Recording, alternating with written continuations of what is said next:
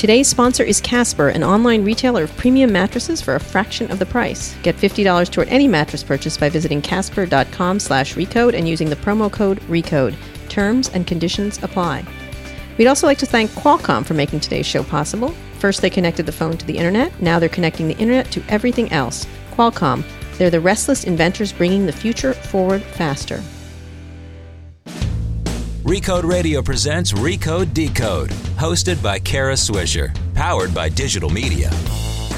Hi, I'm Kara Swisher, executive editor of Recode. You may know me as the final boss of the video game that Elon Musk says we're living in, but in my spare time, I talk tech, and you're listening to Recode Decode, a podcast about tech and media's key players, big ideas, and how they're changing the world we live in. You can subscribe to Recode Decode at itunes.com/Recode Decode, and while you're there, leave us a review. Today, in the red chair, is Stacy Brown-Philpott, the CEO of TaskRabbit, who I've known for a really long time. She's a former Google exec and the founder of the Black Googler Network. She joined TaskRabbit in January of 2013 as its chief operating officer and was named CEO in April of this year. She's also on the board of HP. Stacy, welcome to the show. Thank you. What part of HP are you on the board member of? There's so many parts of HP now. There's two parts. Yeah. I'm on the HP Inc. board, which is the business that sells printers and PCs. Yes. Okay. So we'll talk about that and a lot of other things. But let's talk about you first. You've been a long-time executive and entrepreneur in Silicon Valley. Let's talk about your history and how you got to where you've gotten to TaskRabbit. Yeah, so I came to Silicon Valley 16 years ago to go to business school at Stanford. Right. And before that, I grew up in the city of Detroit and didn't know anything about technology. So no how one did in you my get to family it? was an engineer. Right. I ended up going to work at Goldman Sachs in investment banking in 1999 and worked on some tech deals. Yeah. And I got real curious about all these. So you were a finance person, like an was a accountant, essentially. Like I actually studied accounting Right. in college. Right. So I'm a CPA. So by you training. had gone to Stanford Business School or Stanford for undergrad? I went to Penn undergrad, Penn Stanford undergrad. for business school. Both business schools, really, oriented towards it. So you had not thought about tech. You were just going to be an investment banker. I was probably going to be an investment banker for my whole life. Yeah. So what knocked you off that? Just these deals? I worked on some tech deals at Goldman Sachs, but I got excited about just how these companies were creating all this value and going public. Right. So this was in the top of the heydays. boom. This was the top of the boom when Yeah, you were doing this. 1999. Yeah. The very top. So was that what attracted you to him? The boominess or the what? Or just the... The curiosity around the value creation that was happening with companies that had very little money. I was in M&A, so I also worked on some non-tech deals. But These Right. were like big businesses with real revenues and real profits, and we were selling those companies, and here are these tech companies. So I wondered, what is it about these businesses that is creating the same value as a long-standing profitable company? Sure. And what was your conclusion? Didn't know. So I came to Silicon Valley to you just find out. came. So you came to business school. I came to business school. And how was your experience there? A lot of people go to the Stanford Business School and then run right out into Silicon Valley companies. Is that the plan? It was the best 2 years that I spent. Undergrad for me in college was really about, how do I become a professional? But business school for me was how do I become like the person that I'm meant to be? And that sounds really cheesy. And I know people from Stanford might say that, but it really was about that. I thought I'd go back into finance. I'd learn about technology and I'd go back into finance. And then I discovered this little company called Google and decided that this might be a So more how did fun you get there? place You were to at work. Stanford. This was right around when you'd been there in the early 2000s. So it was early. Yeah. One of my classmates went to Google right after we graduated. And I said, what are you doing? I didn't have a job yet. And he said, oh, well, I'm at Google and you should come and interview. And there's a bunch of great people. We're building this cool company and I think you would have fun. And so I decided to go What interview. attracted you to it? To the company or Yeah. to... I started covering it in 98 or 99 or something. It was some of the smartest people that I had met. I was 13 people that I interviewed with on my interview day, Wow. one day of interviews. Some of these people have gone on to be very successful in their own right. And I just felt like I walked out of there with, these are some of the smartest people. I don't know if this company is going to be successful, but I think I'd have fun working here with Right. these people. Right. So what did you do when you get the job offer? You did...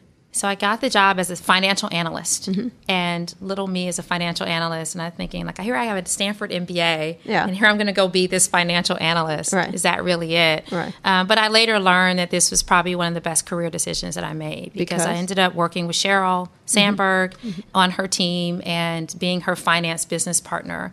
And at the time, Google was 1,000 people. Right. We didn't have any infrastructure around finance, so it was less about the number counting and more about building an operation and building a finance function for a business that was growing like crazy.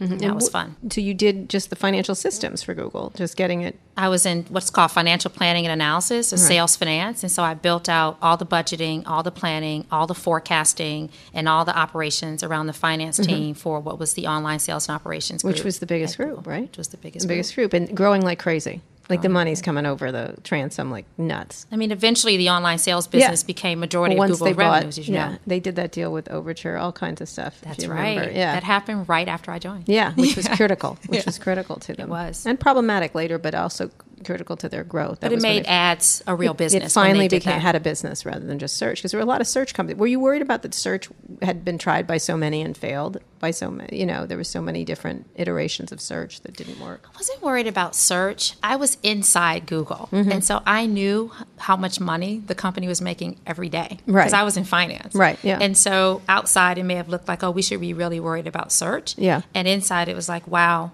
this is a business that people are showing up every day to use, and they're clicking on the ads, and they're getting value out of it, and no one can really stop this. Yeah. Did anyone wonder while you worked there, like your family or anything else? Like, 'cause you were at Goldman Sachs. Like, that's sort of the traditional route. My mother said, well, honey, if this Google thing doesn't work out, you can always, go back to public accounting. And today, that sounds, crazy, but she didn't know what it was. In 2003, it wasn't a done deal. It wasn't solved. It wasn't figured out. And where I grew up in Detroit, nobody knew what Google was. No one was searching for things on the internet all the time. And if they were doing anything, they were doing it with Yahoo, which was a different company at the time. Yeah, and Google powered Yahoo, if you recall. I remember having an argument with Jerry Yang, get them off of here right away because they're going to kill you.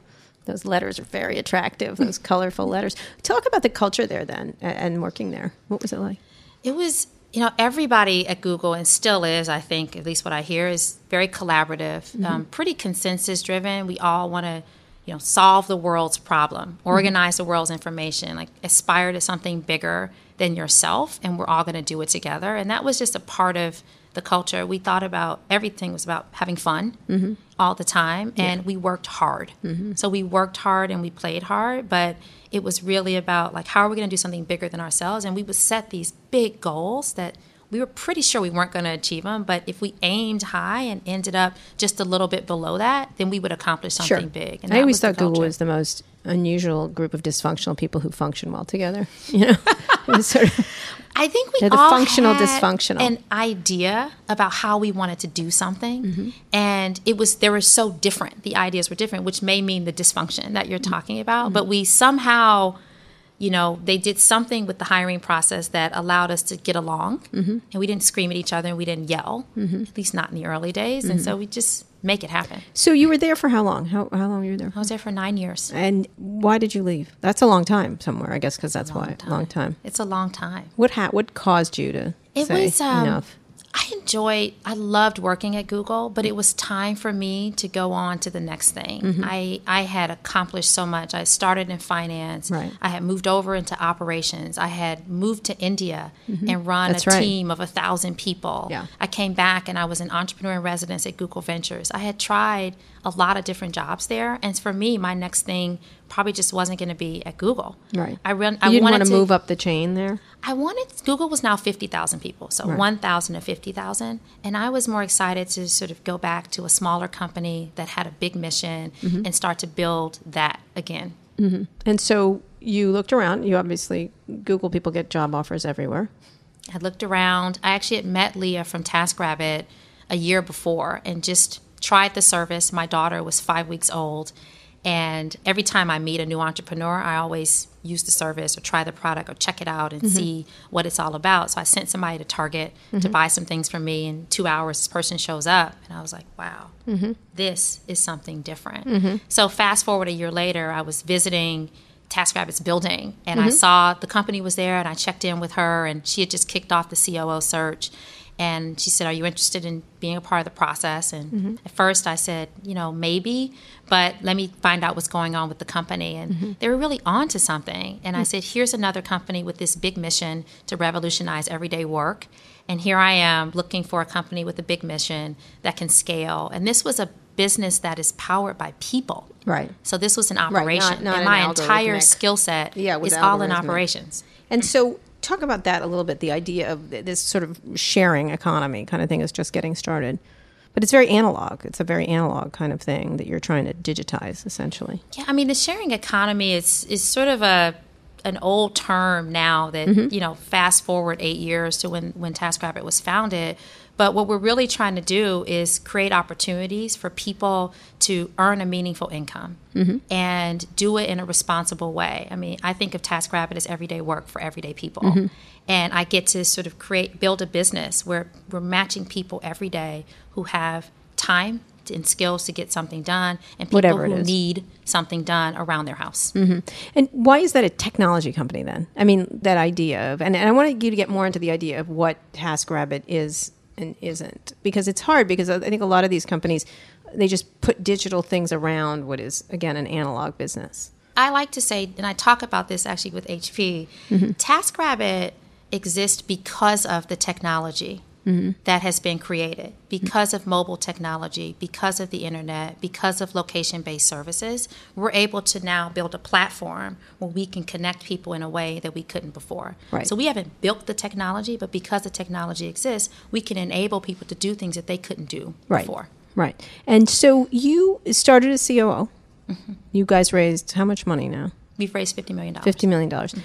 One of the more prominent ones in this area. Why don't you want to call it the sharing economy, or what is it? Just not that, or how do you describe it now that you're the CEO? So I like to describe TaskRabbit as the leader in on-demand home services. I mean, we've moved from neighbors helping neighbors to being a business where you can get home services on demand. You can download our app and use it and actually find somebody to clean your house or find a handyman in less than 5 minutes 80% of the time. And that's very different than the original construct of the sharing economy. Underneath all of that is just this bigger economic responsibility. And I think some of that conversation has been lost, that we believe that we have to empower people to find meaningful work. We have over 55,000 registered taskers in our community, and they're using TaskRabbit to pay 1 to 3 major bills a day. Right. Well, we'll talk about the controversies around that too, because some people feel like it's changing the way jobs are. We'll talk about that in a little bit. But when you're talking about the company, so you're the COO, there were some bumps along the road while you were trying to do it. Talk about those a little bit, and then you became CEO. Talk about that sort of journey. There was some bumps. I got there, and then 6 months later, I've joined the company. I realized that we weren't focused on the most important things for the business. And so we had some layoffs. We pivoted the business model and focused on a direct hiring model, and it took a year what to was make the that problem? happen. Explain that for people. I know you all like to use pivot, but something didn't work. We went from offering everything for everybody. Right. And in doing that, it was like a 50% chance that you'd actually get your task done on TaskRabbit. Sure. So we said, that's not going to work. Right. We actually because need people the feel business. dissatisfied. Or they feel they're either very happy or very dissatisfied. Right. We couldn't build a scalable business that way. So we shifted to, we're only going to offer a few things. 4 things that you can get done around your home: cleaning, handyman, moving, or delivery. And we're going to focus on specific markets to make that happen and increase the chances that you can get it done. So now it's like an 86% chance that you get it done. By doing that, we were then able to reinvest money into marketing and growing the business and increasing our density and penetration in those markets. So where happiness and payoff comes together. That's right. So for people who don't understand it, how do you all get paid? You're a matching service, essentially. You're matching people. What is your part in it? Yeah, we take a fee on every transaction. So once you post a task on TaskRabbit, in a few minutes somebody will accept that task. The person an Uber completes, or whatever. Yeah. Yep. Somebody completes the job, and then we take a transaction fee once that job is completed. And then from who? From which side? From the client. From the client. Yes. The buyer. Yeah. So in making it smaller in those some areas, is that in order to expand again or to not expand again? Or is that, do you think that you just have to pick as a company what you want to do? Because tasks could be anything. You could do everything. Yeah. One of the reasons why we focused on a few categories is that we wanted to make sure we had enough taskers or supply in a marketplace terminology to actually do the job. And so by focusing, we know how to find great handyman and great cleaners. A second reason why we did it was so that we could actually market the service to people in a clear way that they would understand it. We couldn't go to market with we do everything. What we can't go to market with is that we will clean your home. We will do your chores while you live your life. And it made a much easier kind of value proposition for people to understand. And that expands. We're only in 19 cities right now. We're only in one city outside the U.S. We want to be in more markets. I believe TaskRabbit should exist everywhere. And so we can take our home services platform and launch more markets. And then over time, we'll add more categories to it. Now, there's been a lot of niches in this area, too. A lot of different cleaning, some of which are better than others. Washing services that do little discrete pieces of this. How do you compete with those? Well, one of the things that we've learned from having multiple categories is that our clients come back and use us more often when we actually we have more services. And so people who've come up with verticals are trying to do the same thing by adding other verticals. We already have them. Right, you already have them. But is there too many of them? Do you look at the market? Because there's been a lot of companies in this market, and a lot of them are closing down or failing. Yeah, I don't know if there's too many, but we don't see it as a problem in terms of our growth. We've always had positive unit economics. We're profitable on every task, in every category, and we've always been that way. But you've raised this enormous amount of money. Yes. Profitable in every task. Does that mean profitable as a company or profitable gross margin? Contribution margin profitable. So talk about your transition to COO to CEO. Why did that happen? It was April, right? Or something? That was in April. Right. But Leah and I have been talking about it for months. She came to me and said, we had reached a point where we grew 4x last year, and we had reached such a good point of scale that she said, look, this is the time where I'd like to step aside and let you come in as CEO. I'll become chairwoman of the company, and you can take the company to the next level. It was a pretty amicable decision. We went to the board. Board said, this is great, and it happened. So it's fairly, there was the logistics around announcement that, you all didn't see in the background, but it was sort of several months of planning that went into it. Had you wanted to be a CEO? Everyone wants to be a CEO, presumably, or not. I don't, but did you? I don't think everyone wants to be a CEO. I didn't know I wanted to be a CEO until I was offered the job. I was very happy running a great company with a great partner. When the opportunity came up, I felt like there was things that I could do as CEO of TaskRabbit that would make the business successful. I just wanted TaskRabbit to exist for everyone. So you would have all the handles and all the ability to do things there. Yeah, and I my experience at Google of going from 1,000 to 50,000 people has taught me a lot about growth and scale, and we're at a point in the company where that's exactly what we're doing, and so I could apply all of that to this great business, and okay, yeah, I want this job as CEO. So what's been the hardest thing for you since you've gotten that job? Prioritization of my time. That's been the hardest thing. Meaning? You get asked to do a lot, and the most important thing that I can do is make TaskRabbit successful. But knowing on a given day which one of those things actually will make that happen is hard to decide. Right. So what do you think your biggest task is then? Growing the company. Yeah. Meaning in new places, in new categories, and improving. With new partnerships and expanding into new markets. All right, when we get back, we're going to talk about where the sharing economy stuff is going, because I think it's really interesting. There's been lots of investments. Recently, there's been a lot of sales or closings of lots of companies in Silicon Valley. I want to talk a little bit about that and more with Stacey Brown-Philpott. Casper made the perfect mattress and sells it directly to consumers to save you money. The Casper is an obsessively engineered mattress at a shockingly fair price. It combines springy latex and supportive memory foams to create an award-winning sleep surface with just the right sink and just the right bounce. Time magazine named it one of the best inventions of 2015. Shipping to both the U.S. and Canada is completely free, and there's a 100-day risk-free trial and return policy. If you don't love your Casper mattress, they'll pick it up and refund everything. These mattresses are made in America. Get $50 toward any mattress purchase by visiting casper.com/recode and using the promo code RECODE. Stop paying for the mattress industry's inflated prices. Go to casper.com/RECODE and use the promo code RECODE. Terms and conditions apply. We'd also like to thank Oxford Road. Ever wonder how these ads on podcasts work? A startup pays the host, like me, to read a script about their disruptive product or service. We know you're choosing to listen, and that means you'll probably, at the very least, give any product or service we mention a serious consideration. But what if you were one of those startups who want to advertise on a podcast? Where do you start?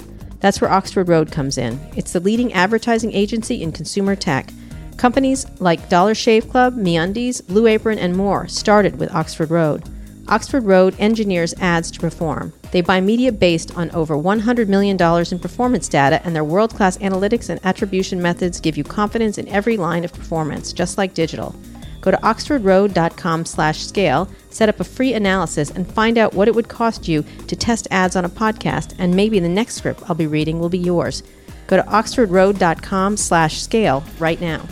We're here with Stacey Brown Philpott. She's the CEO of TaskRabbit, which is a very well-known company here in San Francisco. It does tasks, essentially. And she recently became the CEO, relatively recently. She's a former Googler. And we've been talking about where we are in Silicon Valley in this particular area. You are in a genre. And again, what you don't want to call it sharing company. What would you say you're in? What area are you in? Service or what? I think we're in the sharing economy, right. But we're a home services platform within the sharing in the economy. way Uber is a car service or whatever it calls itself today. Sure. What do you imagine is going to happen with all these companies? There's so many of them. It seems like, there were a lot started. Now the pace has gone a lot slower. In every single genre available, I think there's not one: food, parking, home services, cleaning, washing, drinks, everything else. There's not, you know what I mean? Yeah. Like, what's happened here and where does it go? Where's the next place for it? I think there's going to have to be some consolidation. Yeah. What I think is happening is that on our mobile phones today, we have a lot of apps that we use. And over time, there'll just be fewer that we rely on. And so what we'll have to do as service providers of those apps is provide a better offering. And for us, it's like life essentials. And so the consolidation will happen. I don't know what happens to the companies in that consolidation, but I think there'll have to be at least some consolidation in the market. Has there been too much expansion, too much money thrown at this? Maybe.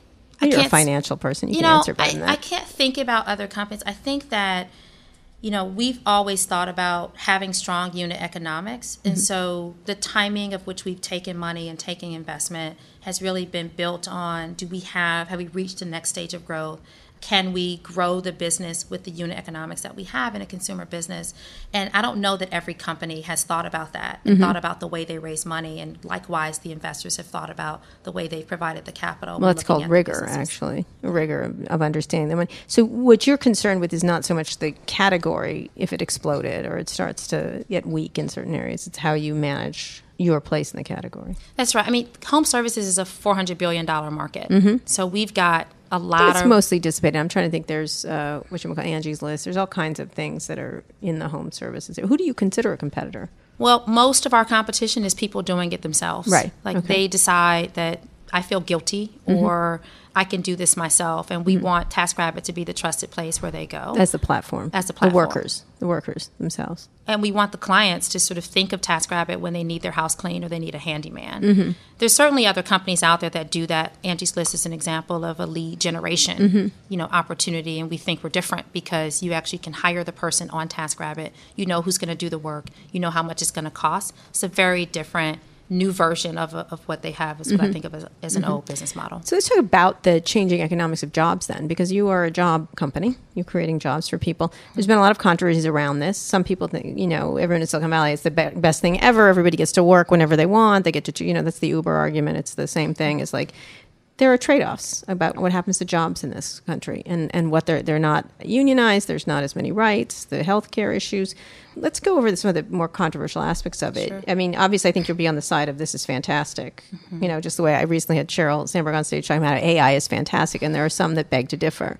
Talk about both sides. I'd love to, I get the plus side that anyone gets to work whenever they want. They get to earn a living or extra money if they're a mother or they need extra, whatever, you're a college student, you need extra money to do these things and you have skills. That's the plus side. So let's talk about the tasker side. When I grew up in Detroit, I came from a working class family and people... What did your parents do? My mother was a single mom and she was a claims adjuster at an insurance company. She actually dropped out of school she was going to become a registered nurse because she had to take care of me and my brother. And she didn't have TaskRabbit. There was no service available for her. And so she made a bunch of sacrifices for us. So if TaskRabbit had existed, she would fall asleep helping us with our homework. And what if there was this service that could help her get things done so that she could spend more time with us? And that just didn't exist. And so I know that there's a lot of controversy around this, but it means a lot to me. And likewise, I grew up with people who couldn't find jobs. They couldn't find W-2 jobs. They were hardworking people with great work ethics. And in Detroit, the auto industry went away for a long time. It's coming back now, but it went away. And these are hardworking people. And so they would do anything to create a side hustle. And what TaskRabbit has done, and many other sharing economy companies, has actually formalized the side hustle in the sense that we are now giving people a way to earn an income that is meaningful. We don't set our hourly rates below the average minimum wage for the country. So the minimum amount you can make on TaskRabbit is the highest minimum wage in the country. And so because of that, California, right? in the country, Yeah. so which is California. Yeah. So in the country, and so anybody, anywhere, any one of our 19 markets will never make below minimum wage. And we did that because we knew that people were depending on TaskRabbit for a living. And we were becoming a social safety net, and we wanted to provide people with livable wages. And so I think about this as more than just the flexibility that they have, but it's coming to a place where you can make $1,000 a month to pay 2 bills. And before that, you would have either gone into debt or had to go borrow the money from someone else. And how fulfilling is now your life because you're not going to borrow and ask for money. You can actually go make it on your own with the skills that you have. So a lot of people don't think it's hollowing out the job market, that it's eventually we're going to be in this sort of weird servant. You know, that joke I make is that San Francisco is assisted living for millennials. You know what I mean? Whatever they want is available to them. And these people have means and money to be able to afford this. Not everybody does, for one. And for two, that the jobs, it hollows out the job economy, where if everything can be task-rabbited, and I don't know if that's a verb, you create, not enough regulatory structure around it, not enough rights for workers. You don't get regulated enough. I know that's an anathema to Silicon Valley people, but there are some good parts of regulation that do protect workers. Yeah, we are not against worker protection at all. In fact, we have a $1 million insurance policy that protects our taskers who do the work and the clients who get the services done. And we've been cooperating at all levels, the federal, the city, and the state level of government, to make sure that whatever policies come about are policies that are informed, they're educated about how our business will work within those policies, and that they actually protect the workers. So we are not against worker protection.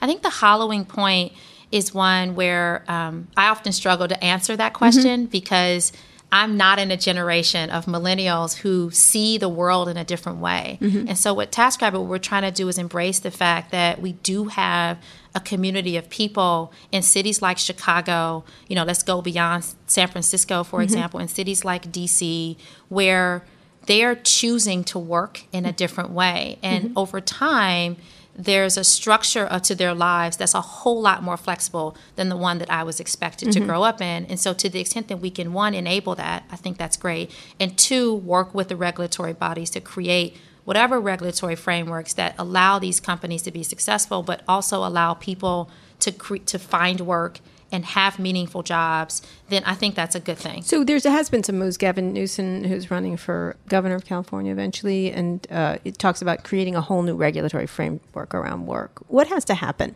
around work? Because in a lot of ways you could think of, Larry Page touched on this one, that maybe everyone's not going to have job creation is really hard. When you hear the government saying we're going to create more, like right now in this election, we're going to create more jobs.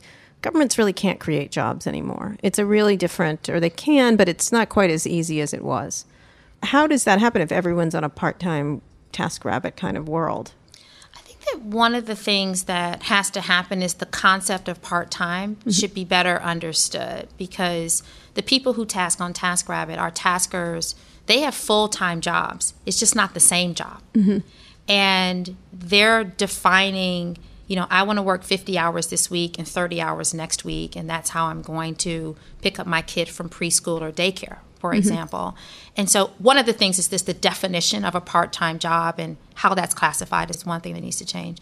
The other one is just training. And, can the government create jobs? Is it the company's responsibility to create jobs? One of the things that we struggle with is we want to be able to provide more training to our taskers. Like, I know how to drill a hole into a brick wall, and I want to be able to drill a hole into a concrete wall, and I need to learn that skill. And how do we do skill development, and who supports that? I mean, that's a service that I think could be joint. It could be something that we provide, or it could be government-led. But the definition of where jobs are, it's not going to be the same, presumably. And that's the worry a lot of people have. Like, that it's been a pretty good system up until now, and now it seems a little bit blown apart. I think it's a worry because we don't know where it's going to end up. But when you think about there's 1 million freelancers today, and by 2020 that number could be high as 40 million, people are finding a way to make money. Right. And if the current structure isn't supporting that, they're finding another way. And Do you we're imagine a providing world without permanent jobs? I can imagine a world where your choice of a permanent job is not as long tenured as it used to be. I definitely can imagine that world. And what protections need to be in place then, from your perspective, as someone who's running one of these companies? Yeah. I want people to feel like they can retire when they want to retire. I want people to feel like if they break their wrist or they get sick, Right, they for have example. health care to take care of their children. I want people to feel like if I need to take a vacation, I can take a vacation. And I want people to feel like if I want to learn and I want to grow and develop as a learner in this job, I can do that. So what responsibility do you and the Ubers have? Because Uber has more of a, whatever. It seems like it. I know they try to say it, but it feels a little bit like you're on your own, Jack, kind of thing. Yeah, this is a responsibility that we take very seriously. We have so many stories of taskers who actually use TaskRabbit to fund some of these things, like their college education or their children's college education. And so we see ourselves as being an economic responsibility to make sure that our platform is a place where they can earn a meaningful income. And working with whatever regulatory bodies are willing to sit at the table and have a real conversation about how we Are do they that. still hostile? Or because there's some hostility, obviously. We've never experienced any hostility. So I don't know if you give hostility, you get hostility, but we've always just raised our hand And how and said much we time want to do you talk. spend on regulatory issues? We have a team that focuses on it. I spend maybe 5 to 10% of my time on it, but we have a team that focuses on what are the regulatory issues and how do we educate people It's really about them. coalesced around the cars for some reason. It's really interesting, all the regulatory fighting that goes on. Maybe you're right. It's maybe the companies that are doing it in that way. Last question on this issue. When you imagine, you've improved your app, you've improved the experience on your app, what do you think the most important thing going forward to this sector is? What is the next iteration from that? Yeah, I think that the beyond kind of app consolidation and becoming, the primary use on your home screen, we think that the technology around voice and messaging will be the next destination where Such people as? ask Explain for that. getting something done. So you're in your kitchen, you get off the phone with your mom, and you say, Alexa, can you reschedule my weekly cleaning to Saturday because my mom's coming early? And so now your regular tasker who comes and cleans your house on Sundays will now come on Saturday to do your house cleaning for you. And so what has to happen is that our service needs to evolve so that it can embrace new Are you platforms. doing that now? Are you creating that? We're working on it. We're working on it. Are you on Yes. Alexa right now? Am I? No, we're not. You're yet. not. Oh, I like that. Because you know I love my Echo. I'm the Echo Do lover of all you? time. Oh, my Good. God. I met one of the guys who designed it, and I nearly salivated over him. I love my- I have a weird, and now they have a music service. I don't know what I'm going to do. Oh, wow. I ask it to do a lot of things. I would like it to be able to do other things. Good. But you're right. Voices are really interesting, and it hasn't been iterated. Google hasn't iterated it. Apple hasn't iterated it very well. Siri's fine, kind of not good. So voice and messaging is the next thing. What else? And then just growing TaskRabbit in new markets. We have a playbook where we understand what makes a big market successful and a smaller market successful. And there's a cultural adaptation to going into every market. And so we've now got to figure out how to take that playbook and launch in new markets where the cultures will be different. So where are you now abroad?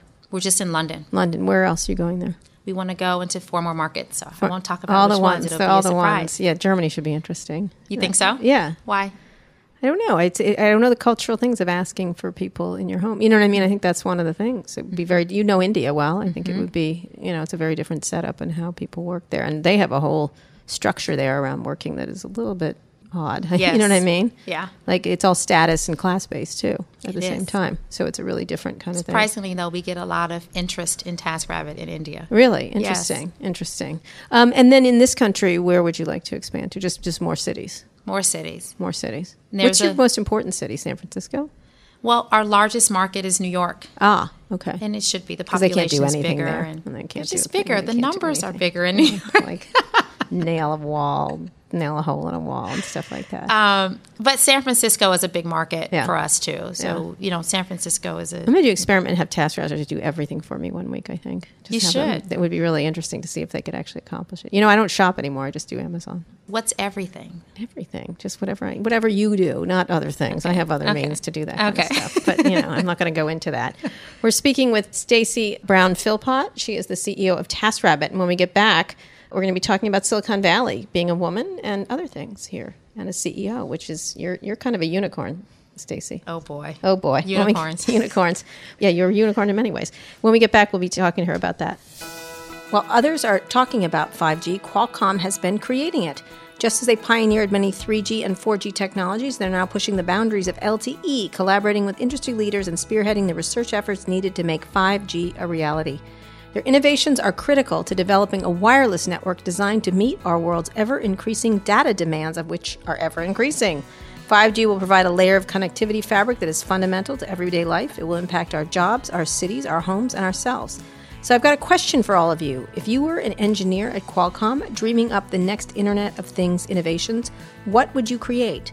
Can you think of ways that IoT might help the less fortunate, keep our families safe in our homes and cars, or help save the environment? And what about games, media, and entertainment?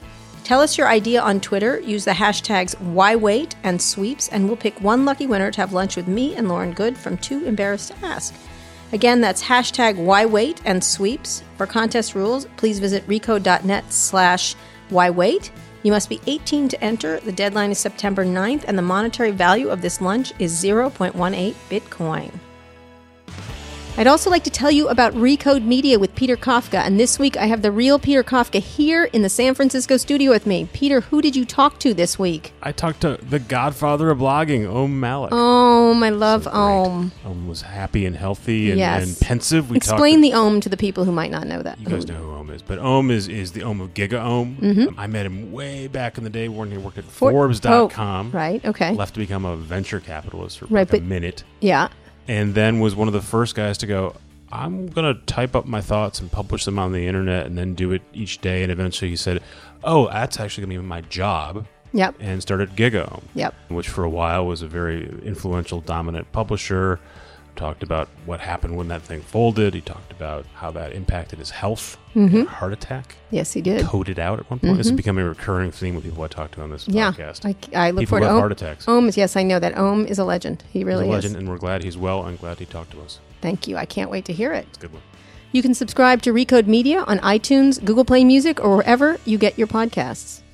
We're here in the red chair with Stacy Brown-Philpott, the CEO of TaskRabbit. She's a former Google exec, and she's been involved in all kinds of things. You're also on the board of HP. What's that like? That must be interesting.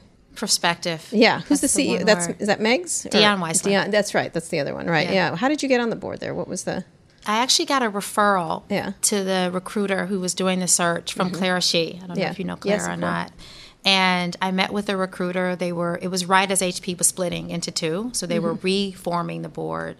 Meg was spending a lot of time focused on diversity and creating a very diverse board. And so there was a broad section of people that they were looking at. Yeah.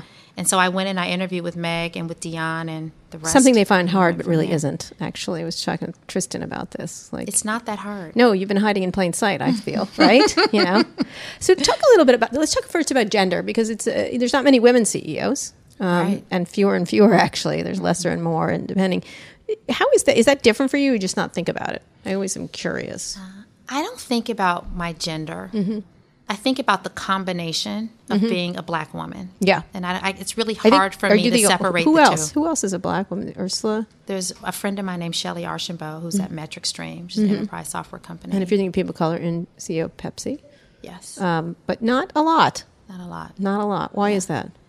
It's just, I don't know. I mean, I really think that there hasn't been enough role models for CEOs. I remember when I went to India and I showed up, and it was Ursula had just been named CEO, and no one had a model. This is of Xerox. Of Xerox, right? And no one had a model of black women running the office for Google, Right. And so someone came up to me and said, "So are you like Ursula?" Because that was their model, Right, And it right. occurred to me that there was no other model for thinking about it, and so. For me to become CEO, I now get to be a model for Right. what other people can aspire to and what they Do you should want to be a aspire model? Now you have to be, or do you want to be, or I want to be, and I have to be. Right. It's my responsibility, and I own it. Right. So what is that like? What does that mean for you when you're doing that? It just means that I make time to talk to people. Every time I think about something that I'm doing, a decision that I'm making, I think about the impact that it'll have on the community. I embrace involving myself in the community so that people can see those models. And, quite frankly, it means I sleep a little bit less and maybe spend a little bit less time with my family, but it's important for me to fill that role. Why do you feel like there aren't as many? I know you say, I don't know, but you've got to have thought about this. I've thought about it. We've all thought about it. What happens that there's very few women, very few people of color in tech? Google tried very hard to make it a more diverse, but I know they went to great lengths, not very successfully. Yeah. What is the problem from your perspective? And then there's lots of problems. I know it's a complex issue. I think there's two ways to look at it. The first is, does the culture of the company embrace the diversity? And embrace meaning, are we a place that people feel welcome and they can bring their whole selves to work? And when they're there, are we doing what's required to retain the people who are there? And I don't know that has been thought about carefully enough. It's something that I think about every day. Are we doing that at TaskRabbit? When you say not thought about carefully, what are the mistakes that are made? One of the things that I struggled with early on in my career was joining a company where it's built on referrals. And the idea of hiring people based on your own network, if you actually don't have a diverse network, then you're less likely to hire people who are diverse. It's much easier when you're growing very fast and just you need to just grab people. And it needs to be an intentional kind of stated objective. The second thing is just around the pipeline. I have been the only for most of my career. I walk into a room and there's one black woman or two black women, and there just aren't that many because the pipeline of talent just isn't there. And I know we overuse that word. Yeah, we do. We just need to build the pipeline. But the fact of the matter is, when I go home to Detroit, there are people who don't know that they can become the CEO of a tech company. And someone needs to invest in building that pipeline. But do you imagine that it's maybe made invisible? Because there's like a new movie coming out, all these black women mathematicians who were very critical to the space race. Just coming out. I know Megan's talked about Katherine Johnson and others. Invisible, critical. I think you bring up a third piece that I hadn't thought about until you just said that, is the role of media in highlighting who these people are, telling their stories, sharing their story, and making those stories more public. I've never been in media, so I can't comment on the success or failure of that. But, being able to talk about those stories is really important. When I was in high school, we talked about Black history a lot, but 98% of the people in my school were Black, for example. That doesn't happen everywhere. Right. So I would say at TaskRabbit, in our company, it's less about the role of media and what role do we play in sharing and talking about the diversity in our company and making people feel welcome. So when a lot of the shootings that happened in early July, I got up in front of the company and I just talked about being Black in America. And I just shared it with the company, no one else. And it opened up a dialogue in a way that, those are horrible outcomes and horrible experiences, but it opened up a dialogue where people can start to really talk about it. And more of that needs to happen. What did you tell them?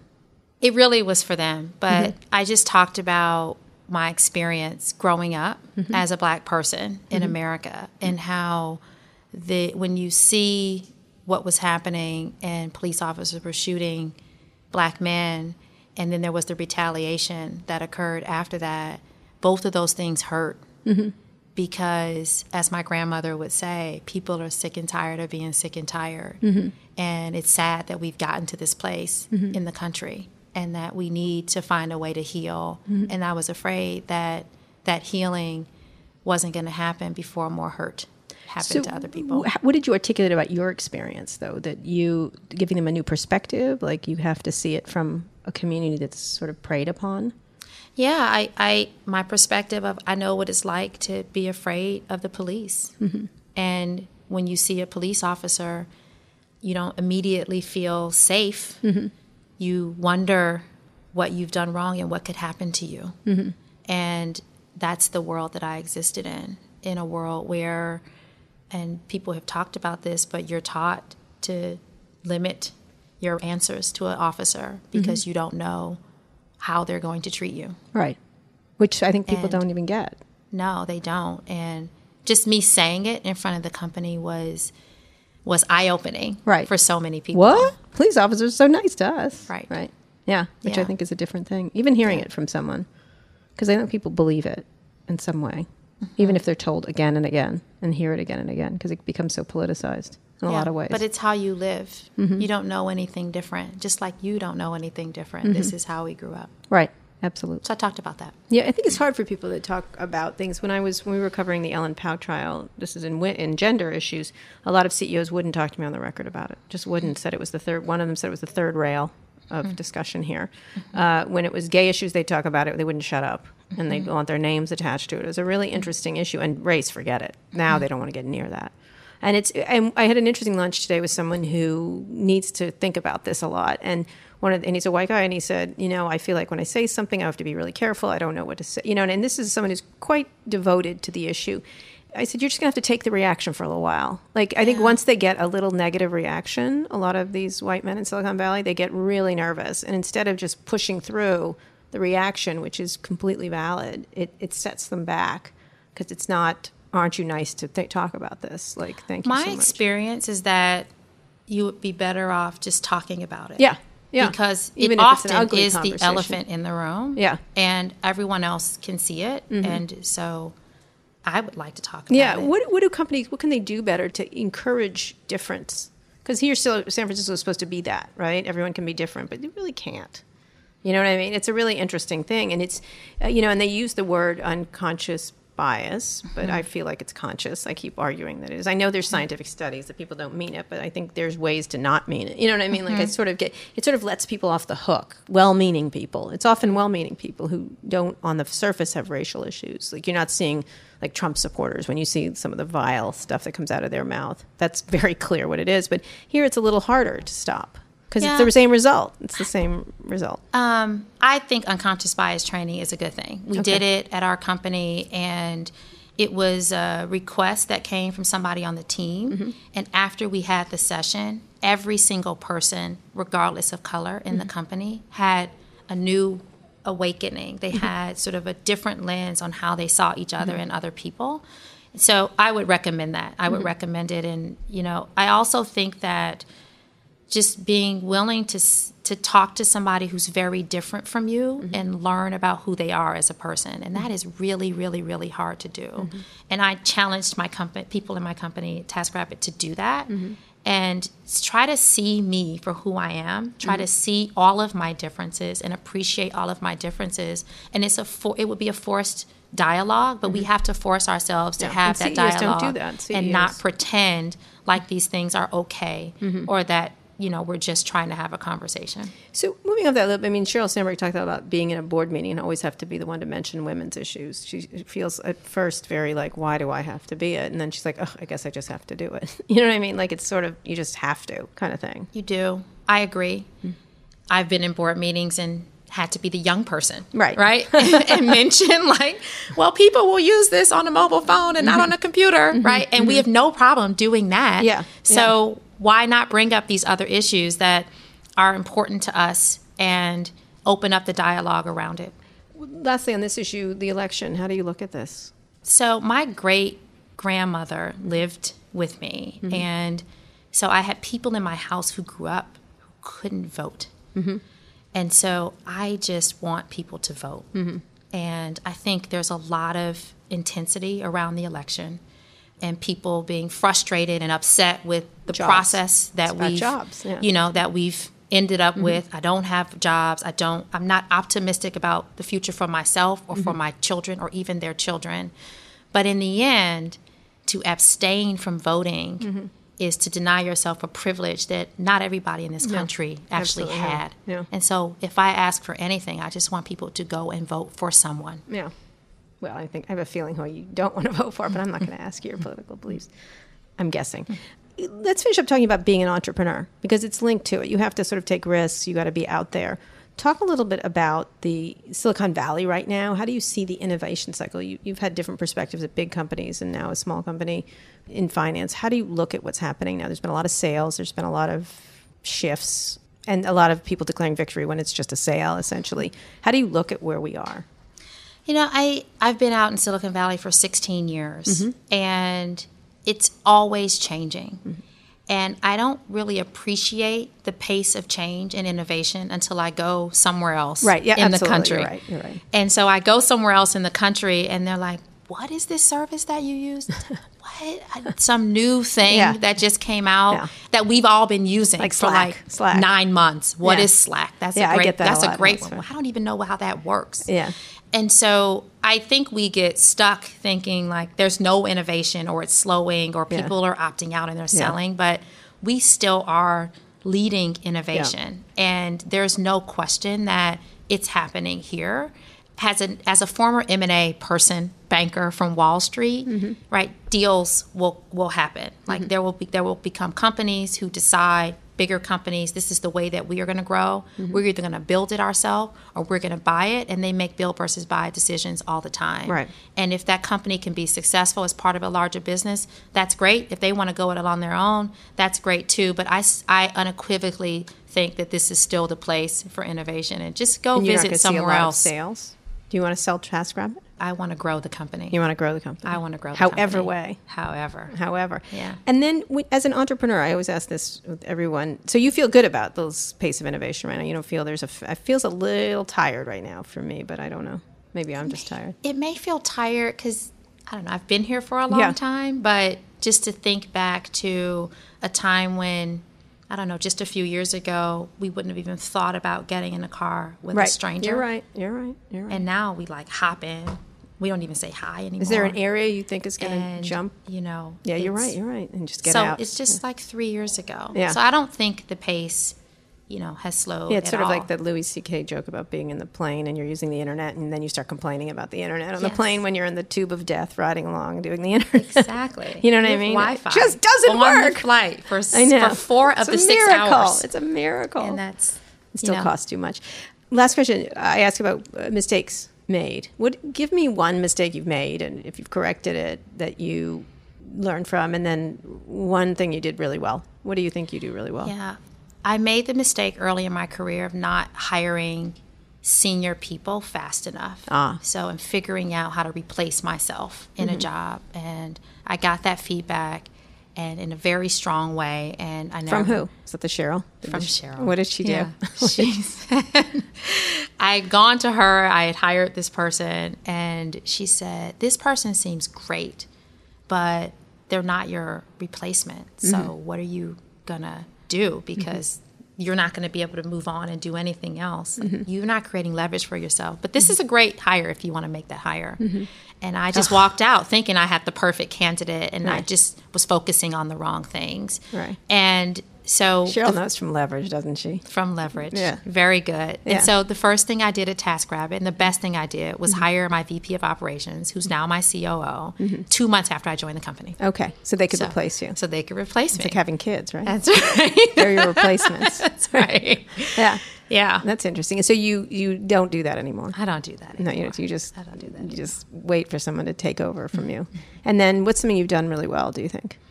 Joining TaskRabbit and really deciding to take a risk. Big move from Google. A big They move would have from pulled you Google. right up the chain, right? Nobody thought that leaving Google was a good idea. Yeah. Not in a bad way, but just like, why would you leave the company that everybody wants to go work Yeah. at? Yeah. And I think that, my life is more fulfilled because I'm working on a problem that's revolutionizing everyday work. And I get to talk about job creation and how it affects me and people that I grew up with. Is so much more connected to who I am as a person. And I love it. Right. All right. And the sacrifices for your family? And you and I, when we talk a lot about work-life balance and kids and things like that. Is that worth it? Because I work a lot too. I think every day about when I get up in the morning, I'm leaving my 2 little girls You just had a little at home. kid, right? I Yeah. do. She's almost 2. Oh, okay, She's 2. not that young Oh, anymore. yeah. She's growing up. Yeah. But I think about when I You leave have the to stop house. feeding them, really. That's how Do. you feed Well, them and they get big. They What the heck? They learn how to open the refrigerator Yeah, yeah. and feed themselves. Yeah, that's true. That's a good turning point Yeah, right there. that is. That is a good turning point. But yeah, every day I think about when I walk out the door, I'm making a trade-off. I'm making a choice. And is this the thing I want to be doing right now? And it is. And I don't think about work-life balance because for a while it's out of balance and for a while it's in balance. And so I just live in cycles. And I use TaskRabbit to outsource things that I can't You have to, right? You have to, I have to. eat the dog food. So to speak. And I'm just satisfied with not being perfect. Yeah, that's good for you. How does your mother feel about your decision making now? She's happy. She did say to me, well, if this TaskRabbit thing doesn't work out, you can always go back to Google. And so, but now the TaskRabbit has worked out. She's like, okay. I wouldn't take job advice from your mother, okay? I don't do it myself, so. Anyway, Stacey, thank you so much. You're always delightful, and congratulations on your job. I know I called you a unicorn, but it's nice to see, no matter how you slice it. And I wish for your success, your great success. I don't wish for everyone's success, trust me on that. Anyway, Stacey, thank you for coming by, and I really appreciate it. If you enjoyed this interview as much as I did, be sure to subscribe to the show, be the first to listen to future episodes, or catch up on previous episodes, including some really fantastic interviews I've done with Quip CEO Brett Taylor, Representative Nancy Pelosi, and another former Googler, Erica Baker, who's now at Slack, just to name a few. Those interviews and more are available at recode.net/decode. Now that you're done with this, why not try one of our other podcasts? Recode Media with Peter Kafka comes out every Thursday. On Fridays, I host Too Embarrassed to Ask with Lauren Good of The Verge. And on Recode Replay, you can find audio from our events like the Code Conference, Peter Kafka's Code Media, and Jason Del Rey's Code Commerce. Thanks for listening, and thanks to our sponsors, Casper, Oxford Road, and Qualcomm. Thanks also to Digital Media, which distributes the show. This has been another episode of Recode Decode. Remember to subscribe to the show and leave us a review at itunes.com/RecodeDecode. I'll be back here on Monday with another great guest. Tune in then.